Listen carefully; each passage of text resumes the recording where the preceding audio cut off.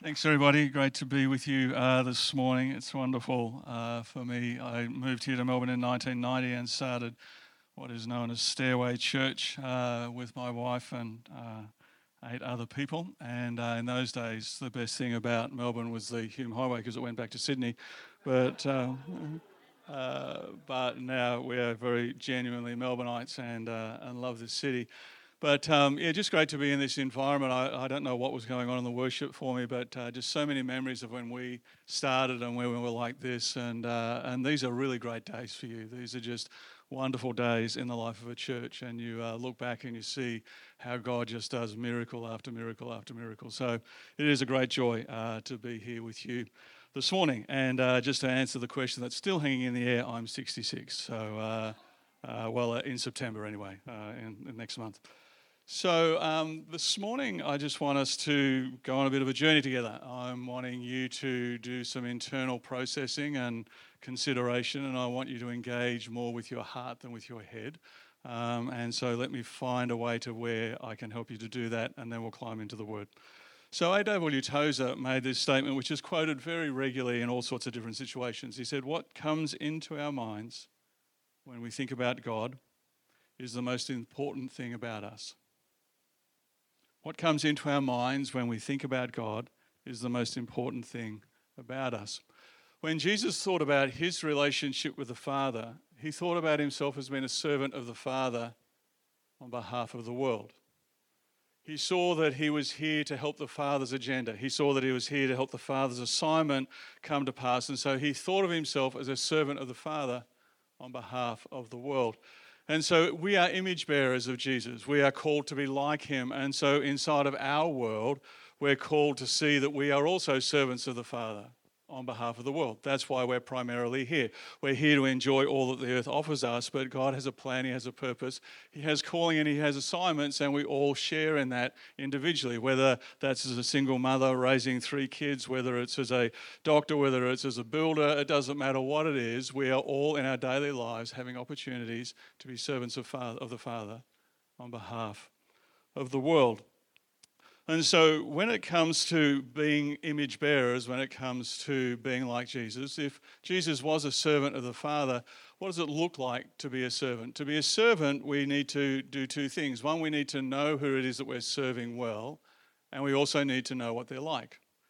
And so in that space, what we think about the Father is important. Who do you know him to be, and what do you think that he's like? And so this morning I want to explore that with you. I want to explore what you think about the Father and who you know him to be in your world. What I'm wanting to do is for you to think about what you think about him, and it's called your Father narrative. Now, here's the bit where I want you to step into some self-awareness. If you squeeze an orange, you get orange juice. If you squeeze a lemon, you get lemon juice. If you squeeze a Christian, you should get Jesus juice. Who you are under pressure is who you really are. It's been wonderful this morning to worship with you, and we've sung some wonderful words. But there's a whole bunch about those words that you don't actually believe in your heart because you're on a journey of transformation. So what we know in our head is one thing, but what we know in our heart is the most important thing, because when life squeezes you, what actually comes out? So when somebody offends you and you're squeezed by offence, what comes out? Do you find a way to try and have a conversation with them to discover what was happening in their world at that time? Or do you find a way to being right and withdraw? Jesus' juice says you find a way to have the conversation. It's really challenging, it's really difficult, but this is the thing about being a servant of the Father on behalf of the world, is that we're actually called to step into his world and step out of our world. Similar thing, when you're squeezed by somebody who betrays you, where do you go? What comes out of you?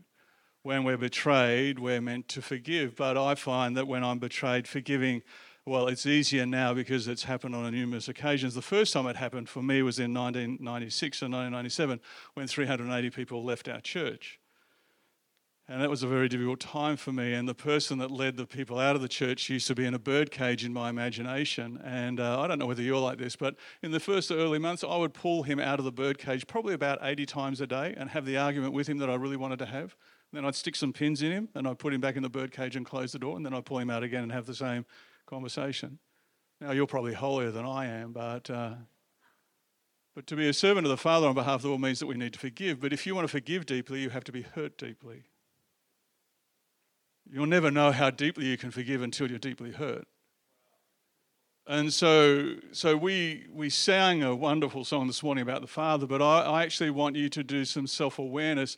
As I go through what I'm going through this morning, I just want you to monitor in your own heart, and don't think about when life is good. I want you to think about when life is difficult and what your Father narrative is.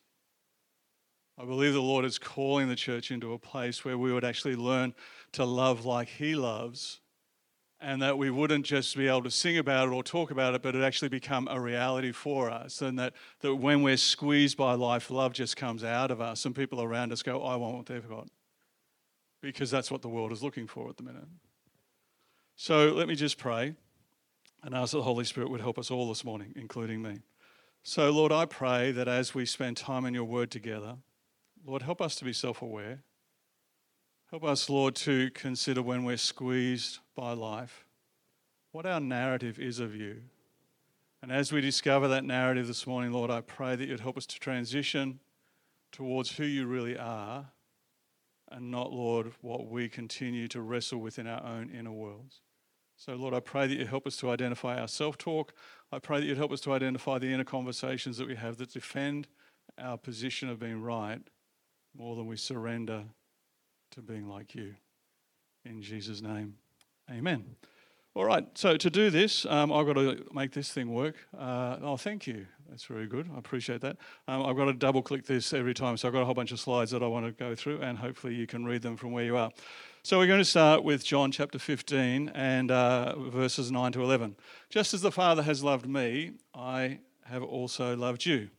Abide in my love. If you keep my commandments, you will abide in my love, just as I've kept my Father's commandments and abide in his love. These things I've spoken to you so that my joy may be in you and that your joy may be made full. A couple of thoughts as we climb into this together and we think about what is our narrative of the Father. The first is that keeping commandments is the key to abiding in love. Keeping commandments results in us abiding in love. We all know that love is the highest virtue that we can have as followers of Jesus. The kingdom of God is a kingdom of love. God is love. And so the way that we abide in love, this is a Greek word, menio, it means to remain. The way we remain in love is to keep the commandments. The second thing that we learn from this verse is that as we remain in love, that our joy is made full. And so keeping commandments is connected to joy. Keeping commandments is connected to having a joyful life. And so it's really important then for us to consider when we hear the words keep commandments, what do you actually imagine? Because what we imagine about words is actually more important than the word itself. And so when you hear the word keep commandments, what does that say to you? Because it actually shapes your Father narrative. When you hear the word keep commandments, it actually shapes inside of you what you think about the Father and who you know him to be. And so I want us to look at this word commandments and unpack it and see where it takes us. And there are two narratives of the Father that I find that God's people live with. One, and there's only one right one, but we're all on a journey from one to the other. So the first narrative, are you going to, no, I'm going to do this. Where do I point this? Stuff here? I was just mucking around. So now I've gone too far. I clicked it too many times. Can you do, yeah, thank you. I appreciate that. I need this hand to talk. So where do we go? Thank you. So the first narrative comes from Genesis chapter 3, and it's based around the problem of sin. In this narrative, that's where we go, great. In this narrative, this is how we hear the word commandments. The legislative behaviour that is required to remain in right relationship with God. And so when you hear the word keep my commandments and you'll abide in my love, if you have a narrative that's built around Genesis chapter 3 and you understand the commandments to be the legislative behaviour that is required to remain in right relationship with God, your narrative of God is that he is a judge. You carry the narrative that commandments, when you hear the word commandments, what are commandments? They are legislative behavior that keep me in right relationship with God. And so when you hear the word keep my commandments and abide in my love, what you're hearing deep down inside of your heart is do the right thing and you'll be loved by God, do the wrong thing and you'll be punished.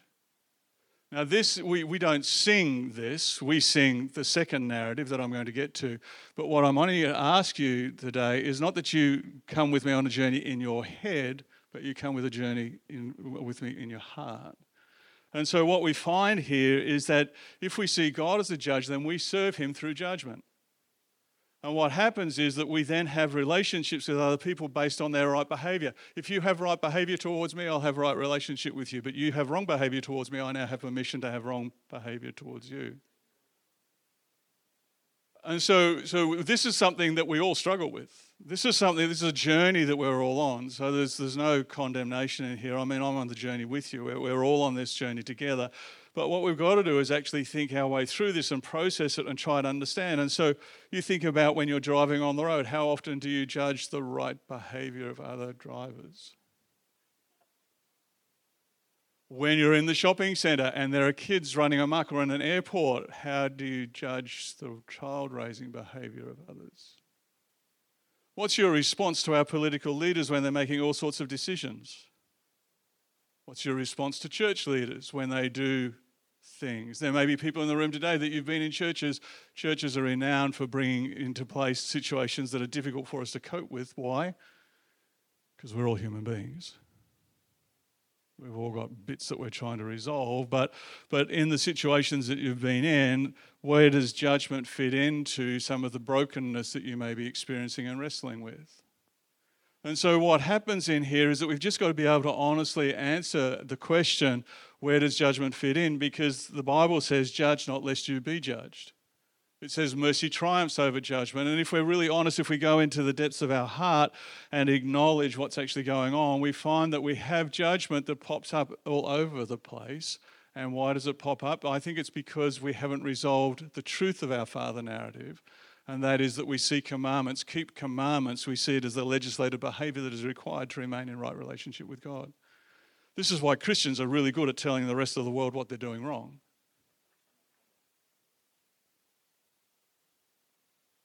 So this is a Father narrative that is very real and very alive. And it's not the narrative that ultimately, if we keep commandments, we're going to end up abiding in love. Because when we keep commandments like this, we abide in judgment. So in this narrative, the next slide, thank you, what does sin look like? Sin is viewed as rebellion against God, which leads to a legal or forensic approach to our behaviour. And so this narrative, where it's coming out of Genesis chapter 3, and it's the problem of sin, and we see commandments as the legislative behaviour by which we need to behave, then we have a forensic approach where we're examining not only the behaviour of others, but we also examine the behaviour of God and our own behaviour. And we end up treating ourselves in ways where we withdraw from God because he's disappointed us. He hasn't turned up in the way we expected him to be.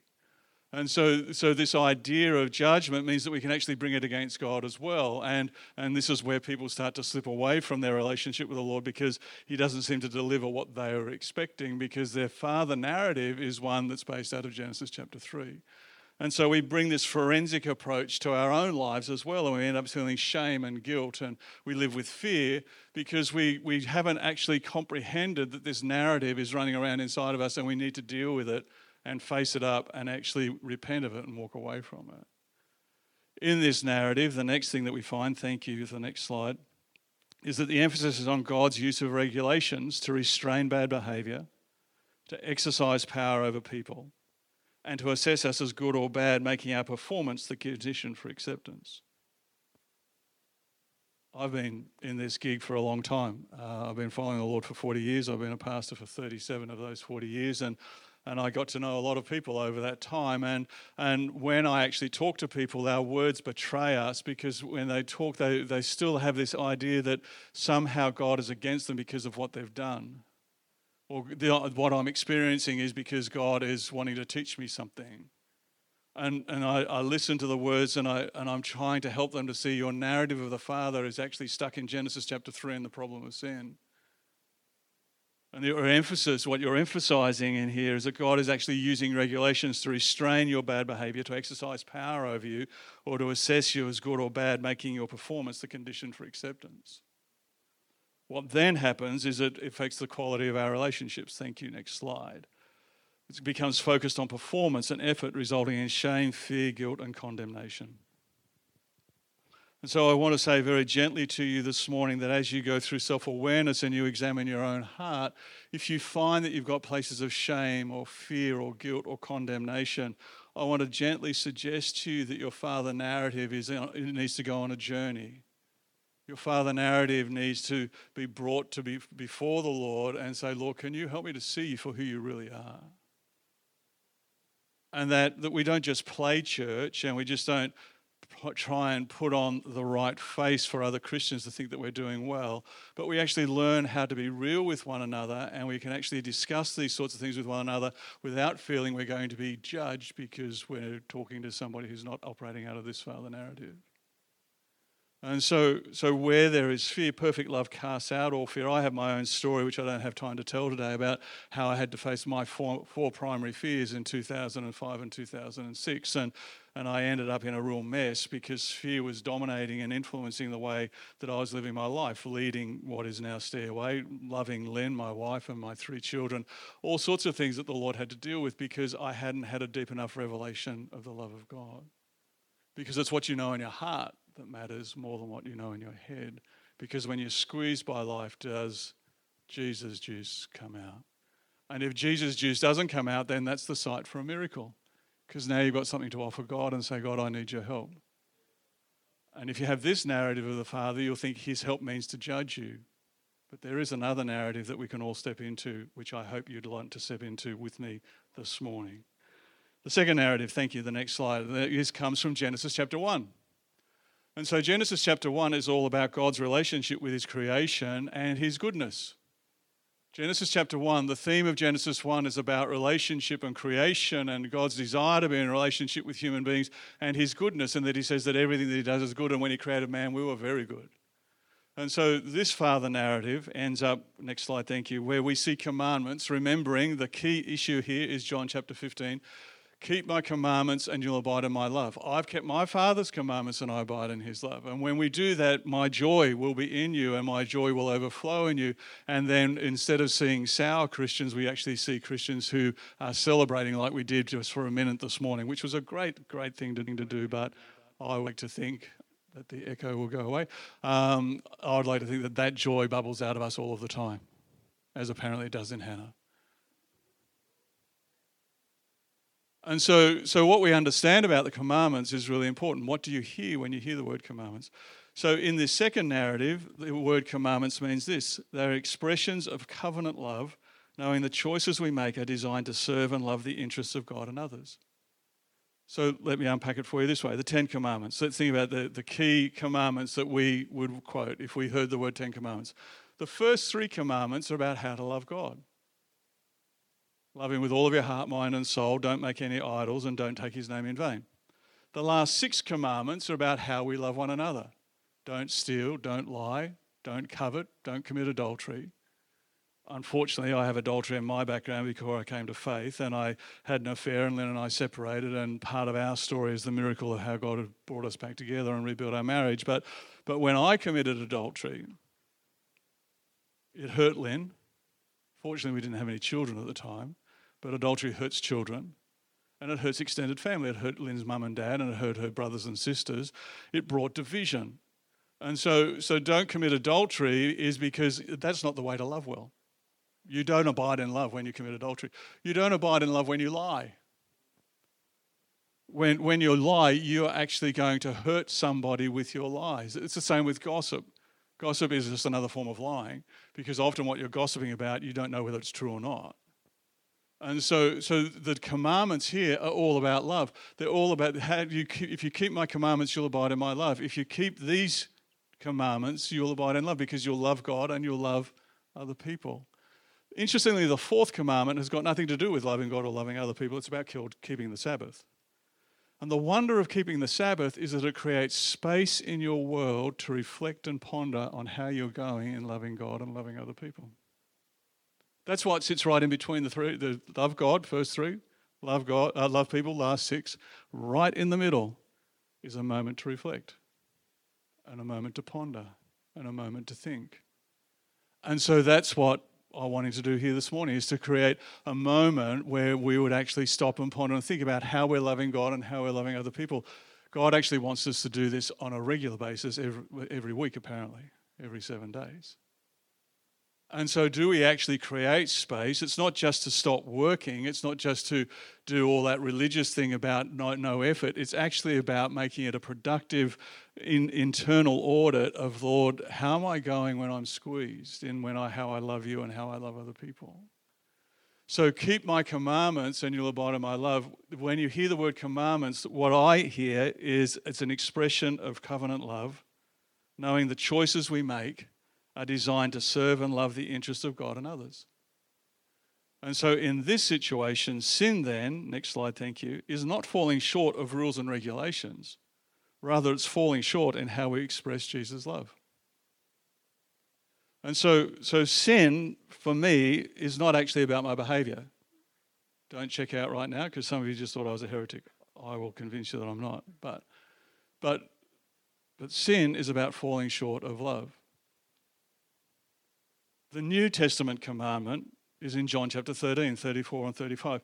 A new commandment I give to you, that you love one another as I have loved you. By this all men will know that you are my disciples, by your love for one another. And so keep my commandments and you'll abide in my love.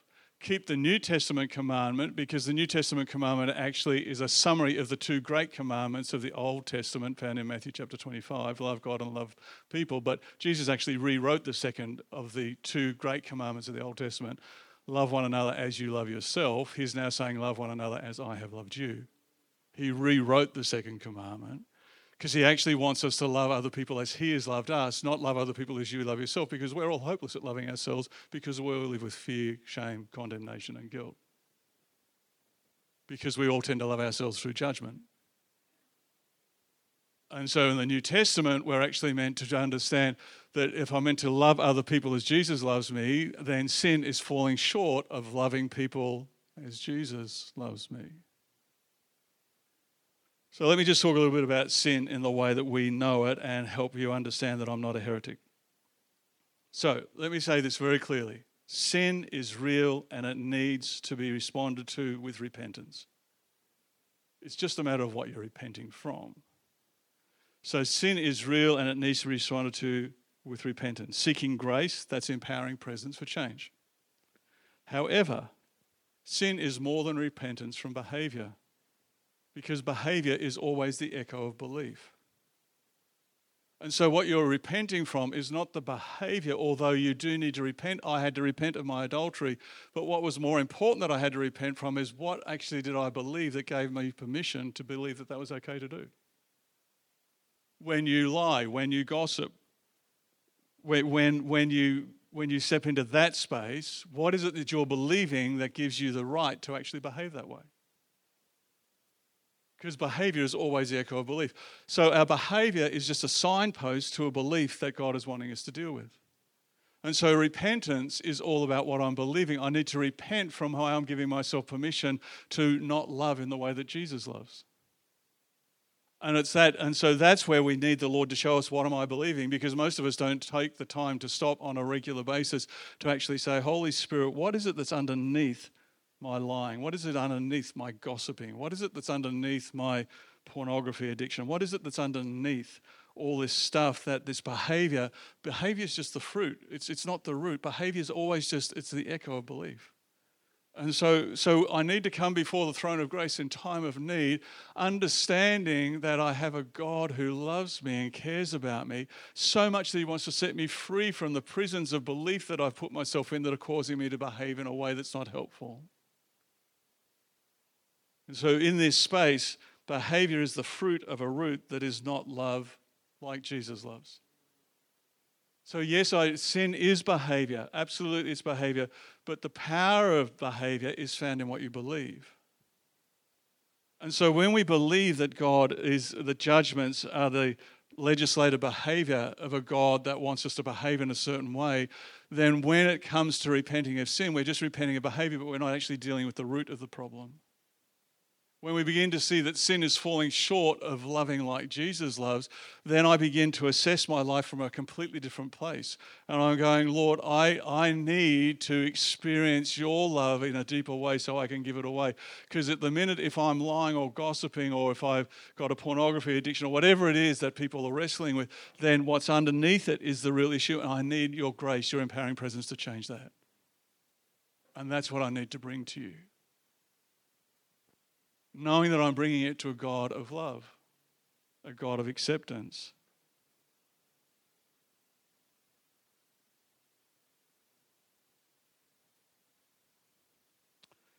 Therefore, we're asking for God's grace to be self-aware and take personal responsibility for beliefs that lead us to falling short of love. And so I want to encourage you to think about your relationship with God as not being focused on your behavior, but being focused on your belief. And that the commandments are actually all about an expression of covenant love, knowing the choices we make are designed to serve and love the interests of God and others. And that I come before the throne of grace to a God who loves me and say, God, I need to see your love more deeply and how you've loved me so that I can love others, so that when I'm squeezed by life, Jesus' juice comes out. And so what do you do with your offense? What do you do when people are lying about you? What do you do when you're betrayed? What do you do when you find out somebody that you love is addicted to pornography? What do you do with all of those emotions and feelings? Where do you go? Do you go to a place of judgment and the need to be right? Or do you go to a place of, God, I actually need to be an image bearer, and I really want to learn, Lord, how to love in this situation? So what that means in this little set of slides that I put together is the emphasis. The next slide, thank you. When we start to live like this, the emphasis is on our adoption into the family of God as a covenant community of love, where our walk with God is relational, not judicial in nature, where we practice our new life in Jesus by loving as Jesus loved. And the one another's of the New Testament represent the outworking of our spirituality. This is why the one another's of the New Testament are so profound. It's why it's all the way through the New Testament. 89 times there is a reference to the way we treat one another. And it's because the New Testament writers, the apostles, they understood when Jesus says, a new commandment I give to you, that you love one another as I have loved you, love one another. By this all men will know that you are my disciples, by your love for one another. We can't just give lip service to these words, because this is what will change the world. And so there needs to be this sense of self-awareness and personal responsibility where when I'm not keeping the commandments, it's not because I'm a bad person that's got bad behavior. It's because I've got these belief systems that the Holy Spirit's trying to change. He's trying to release revelation to me that I would be more like him. Because here's a question for you to consider. How do you measure your spirituality? Do you measure your spirituality by how many church programs you're involved in? Wonderful. I lead a church. I'm building a church. I celebrate that, but that's not how we should measure our spirituality. Do I measure my spirituality by the fact that I pray every day? Well, I know lots of people that pray every day but are still doing things that aren't all that helpful when it comes to love. How do I measure my spirituality? How do I assess my spirituality? How do I assess my spiritual development? The scripture is very clear that we assess our spirituality on the basis of how well we're loving like Jesus loves. And we do that by keeping the commandments. And the commandments, the 10 commandments, are all about loving God, loving people. And the fourth one is having a time to reflect on how I'm going with all of that and coming before the Lord and saying, Lord, I really need some help here. I'm not doing so well right now in the way that I'm thinking about these people and the way I'm treating them. And I need that to change. What then happens, the next slide, thank you, is that the quality of our relationships is focused on acceptance and grace, resulting in trust, surrender, reliance, and gratitude. And so when we live out of this place of being pursuers of love, pursuers of loving God and loving one another, being self-aware and taking personal responsibility for when I'm squeezed by life and Jesus' juice doesn't come out, and I go, Lord, what is the belief system that's sitting under it? Why am I giving myself permission? What is it about this that I give myself permission to be critical of this other person? Because Jesus is never critical of you. What is my belief system that allows me to judge this other person? Because, Lord, you didn't come to judge the world, you came to save the world. And so where's that permission coming from? Where's that belief coming from that I can stand in judgment of another person when you say mercy triumphs over judgment and judge not lest you be judged? You see, the scripture is meant to be a mirror. It's a mirror that we hold up in front of us and we look into it and you go, that's not reflecting back what I want it to reflect back. And so it's a mirror that says, I now have an opportunity because I want to become a lover of God and a lover of people to the depths of my being. That I don't just sing about it, as wonderful as the lyrics are and as true as they are, but I actually stop and reflect and go, Lord, I need help to love better. And this is what will change the world. Jesus said it will change the world. He changed the world through love. He changed the world because he came from a God who is love. And so what's the quality of our relationships end up looking like? The next slide, thank you, which you're not going to be able to read because there's too much information on it. And when you get the bigger screens on either side, it'll be great. But here all I'm trying to do is to contrast the two things that we've looked at. What is your father narrative? Is your father narrative built out of Genesis chapter 3 and the problem of sin? Or is your father narrative built out of Genesis chapter 1 and relationship and goodness? When you hear the word commandments, what do you hear? Because when you keep your commandments, that's how you abide in love. Are you trying to keep the commandments under narrative 1, the legislative behaviour that is required to remain in right relationship with God? Or are you trying to keep expressions of covenant love, knowing the choices we make are designed to serve and love the interests of God and others? Do you view sin as rebellion against God, which leads to a legal or forensic approach to our behaviour? Or is sin not falling short of rules and regulations, rather it's falling short in how we express Jesus' love? Is your emphasis on God's use of regulations to restrain bad behaviour, exercise power over people and assess us as good or bad, making our performance the condition of acceptance? Or is the emphasis our adoption into the family of God as a covenant community of love, where our walk with God is relational, not judicial in nature? We practice our new life in Jesus by loving as Jesus loved, and the one another's of the New Testament represent the outworking of our spirituality. I'm not asking you to consider what you think and know in your head, because you'll all agree with me because of the way this church has been raised and taught that narrative 2 is the right one. I'm not asking you to tell me what's right with your head.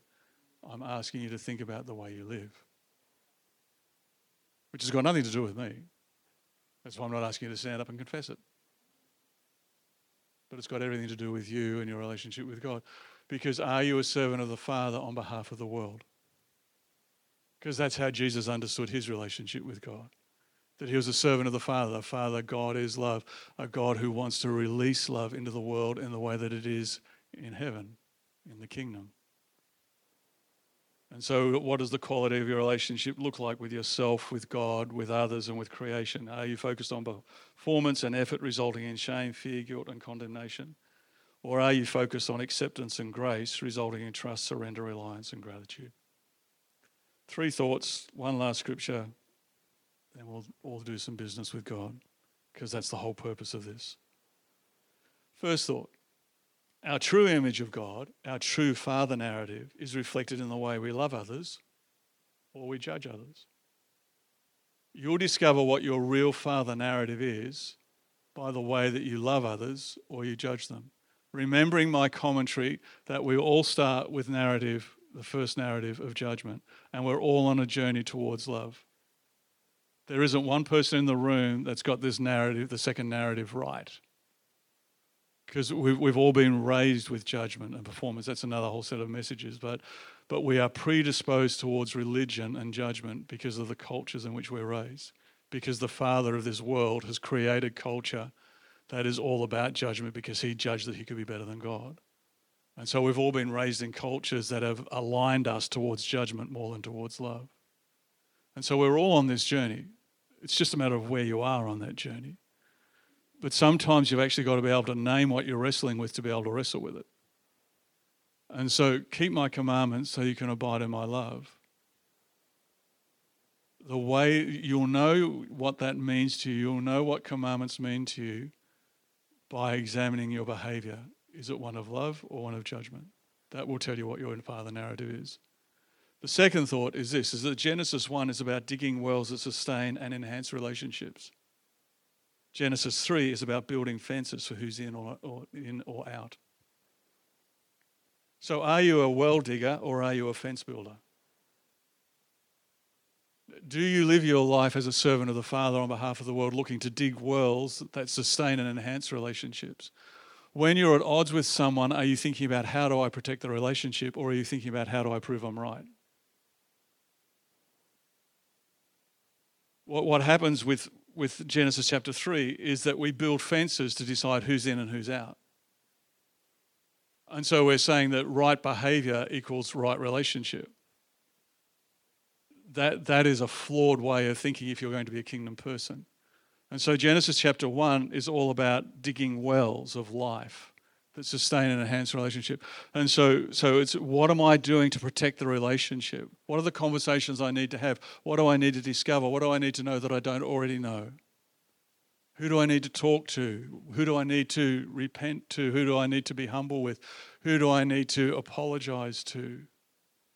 Apologies are just so frightening, aren't they? Because it might mean that I have to accept that I'm a part of the problem. All of this can only happen when the work of the Spirit of God is allowed into our hearts. And when we give him access into the depths of our being, and we acknowledge that when I get squeezed, juice doesn't come out. And so therefore I need the Spirit. There's a site for a miracle right there.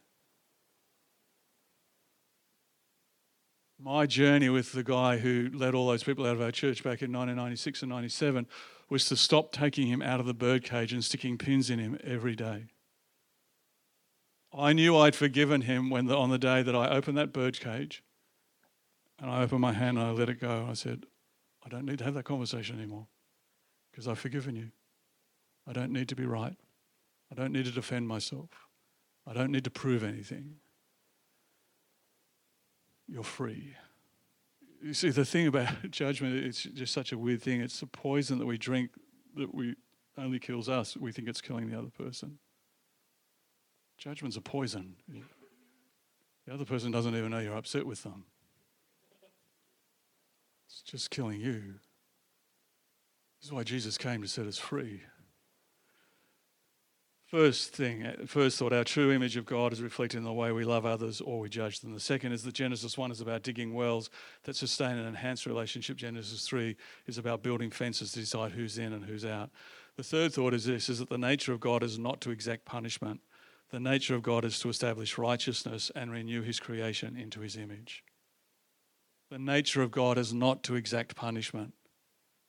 The nature of God is to establish righteousness and renew his creation into his image. And so what am I going to join myself to? Am I going to try and exact punishment? Or am I going to join myself to the pursuit of righteousness and renewing the world to the image that God created to be? Am I going to be like Jesus and be a servant of the Father on behalf of the world? My final set of thoughts is here in Colossians. Thank you, last slide. Colossians chapter 1, verses 21 to 23. And although you were formerly alienated and hostile in mind, engaged in evil deeds, yet he has now reconciled you in his fleshly body through death, in order to present you before him holy and blameless and beyond reproach. If indeed you continue in the faith, firmly established and steadfast, and not moved away from the hope of the gospel that you have heard, which was proclaimed in all creation under heaven, and of which I, Paul, was made a minister. When you think about proclaiming the gospel, which is the great privilege that we all have, often the gospel is proclaimed more akin to the guy that stands on the corner in Melbourne with an A-frame over him saying, repent or burn. You know, repentance is all about your behaviour and going to hell. It's about punishment. Rather than a gospel that Paul was preaching where he was saying God isn't trying to exact punishment. He's already done that. He's punished Jesus on our behalf. He punished Jesus and our sin on our behalf so that we can now be reconciled. So the first thought out of Colossians 1, chapter 21 to 23, is that the business of God is reconciliation. We're ambassadors of reconciliation. The activity of the kingdom of God is to restore everything back to the way God originally intended it to be. That's why Chris Gore's pursuit of healing is an activity of the kingdom, because he's restoring people back to the way God originally intended them to be. That is healed and not sick. That's why healing is important, because it's an activity of the kingdom of God. It's why salvation is important, because it's restoring us back to who we were originally intended to be, in the family of God, not separated from the family of God. And so reconciliation, and so we're ambassadors of reconciliation. Reconciliation means that I'm trying to find a way through my judgment. I'm not trying to stand in my judgment. I pursue reconciliation. I do what needs to be done to be reconciled. Doesn't necessarily mean the people on the other end of my pursuit are going to respond, but I have to take responsibility before God to be able to be somebody who can say, I'll do what I need to do to be reconciled. But if they don't want to be, then I can't do anything about that. So reconciliation is the first thing. We're reconciled to God. And so because we've been reconciled, we're ambassadors of reconciliation. The second thing it says here is that we've been made holy, blameless, and beyond reproach. We've been made righteous. We have right standing with God, and we now learn to live in right relationship with one another. And so reconciliation is connected to righteousness, and it's connected to being in right relationship with one another. Not just right standing, but right relationship with one another. The third thing that Paul says is that it's the hope of the gospel. The hope of the gospel is going way beyond our behaviour, and it's recovering love and goodness. And so the gospel of that Paul preaches is all about recovering love and goodness. It's not about judging people for their behaviour. But the way that we present the gospel, people go, I don't want that because I just feel like you're judging me. But what they do want is love. They want to be accepted. Last thought before I ask you all to stand with me so I can pray is this, is that one of the issues that we do need to figure out is the way the world defines love compared to the way that the Bible defines love. The world defines love as permissible love. It says that love is based on acceptance and approval. Acceptance plus approval equals love. It's called permissible love. That is not biblical love. Biblical love is redemptive love. It's a love that says, I accept you, but I can't approve of the things that you're doing where you're not loving well. But that doesn't mean that I don't accept you, and it doesn't mean that I won't believe in you and care for you and all of that sort of stuff. But I can't approve of that. That's called redemptive love, because redemption assumes something has to be redeemed. Redemptive love assumes that there's something that has to change, that has to be different. And that's what the biblical love is, redemptive love. For God so loved the world that he gave his only son, that whoever would believe in him would not perish but would have eternal life. It's called redemptive love. And so what we've got to wrestle with in the way that we express all that I've talked about this morning is that our inability to offer approval for the way that people are treating one another doesn't mean that we can't accept them and let them know and just not even make any commentary about the approval issue. That's entirely between them and God. But I accept you for who you are. I'm not here to judge you. I'm not here to say whether you're right or wrong. I'm just here to believe in you. All right. Today is the Sabbath. It's a day of reflection and pondering. Let's close our eyes, because that helps remove the distraction. So now I just want you to think about you and your relationship with God. I want you to think about you and your relationship with others.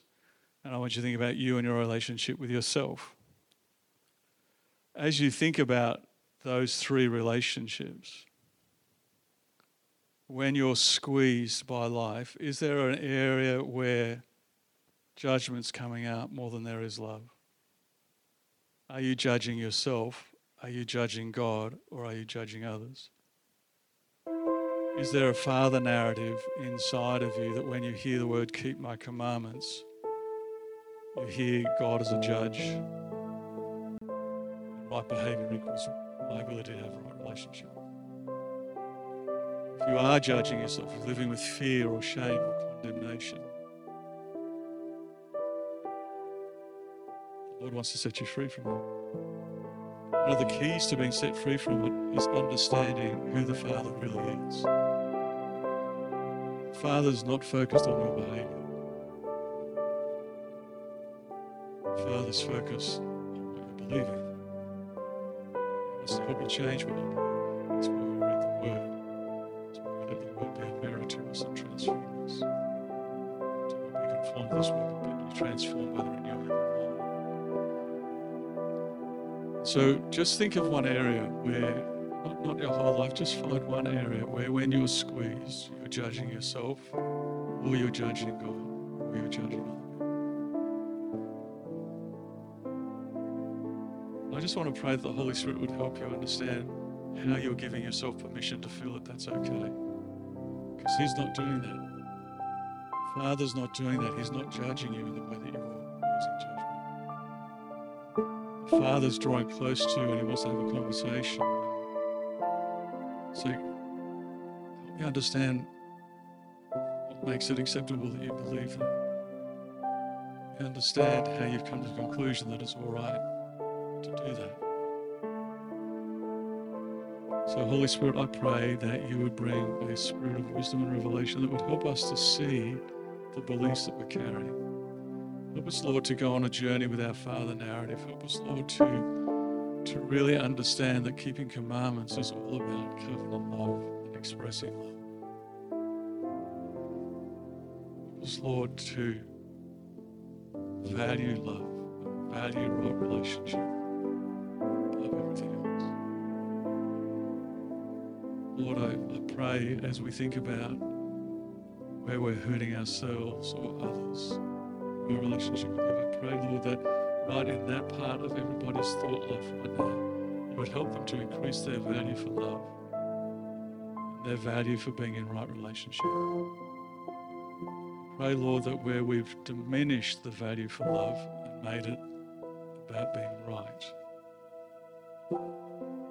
ask, Lord, that not only would you forgive us, but you would empower us to change.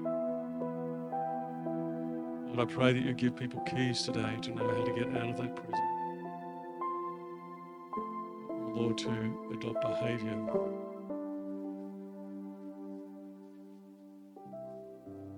because their belief has changed.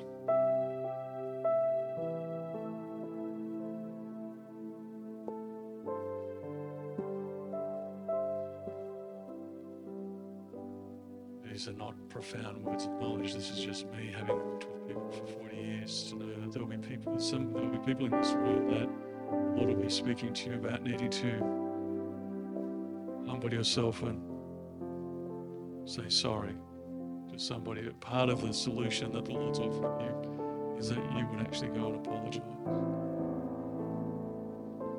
There are others here that you need to forgive someone.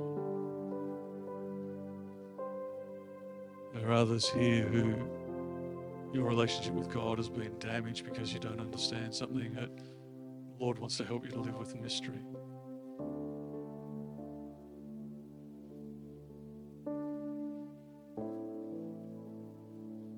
There are others here that carry shame and the Lord wants to set you free from that shame. He's not ashamed of you. So you don't need to be ashamed of yourself, but the Lord will be showing you what to do with that shame. To come out from underneath what other people say about you and come underneath what God says about you. So Lord, for each of us in our own journey, I just release grace, empowering presence that sees the miracle of change take place. In Jesus' name.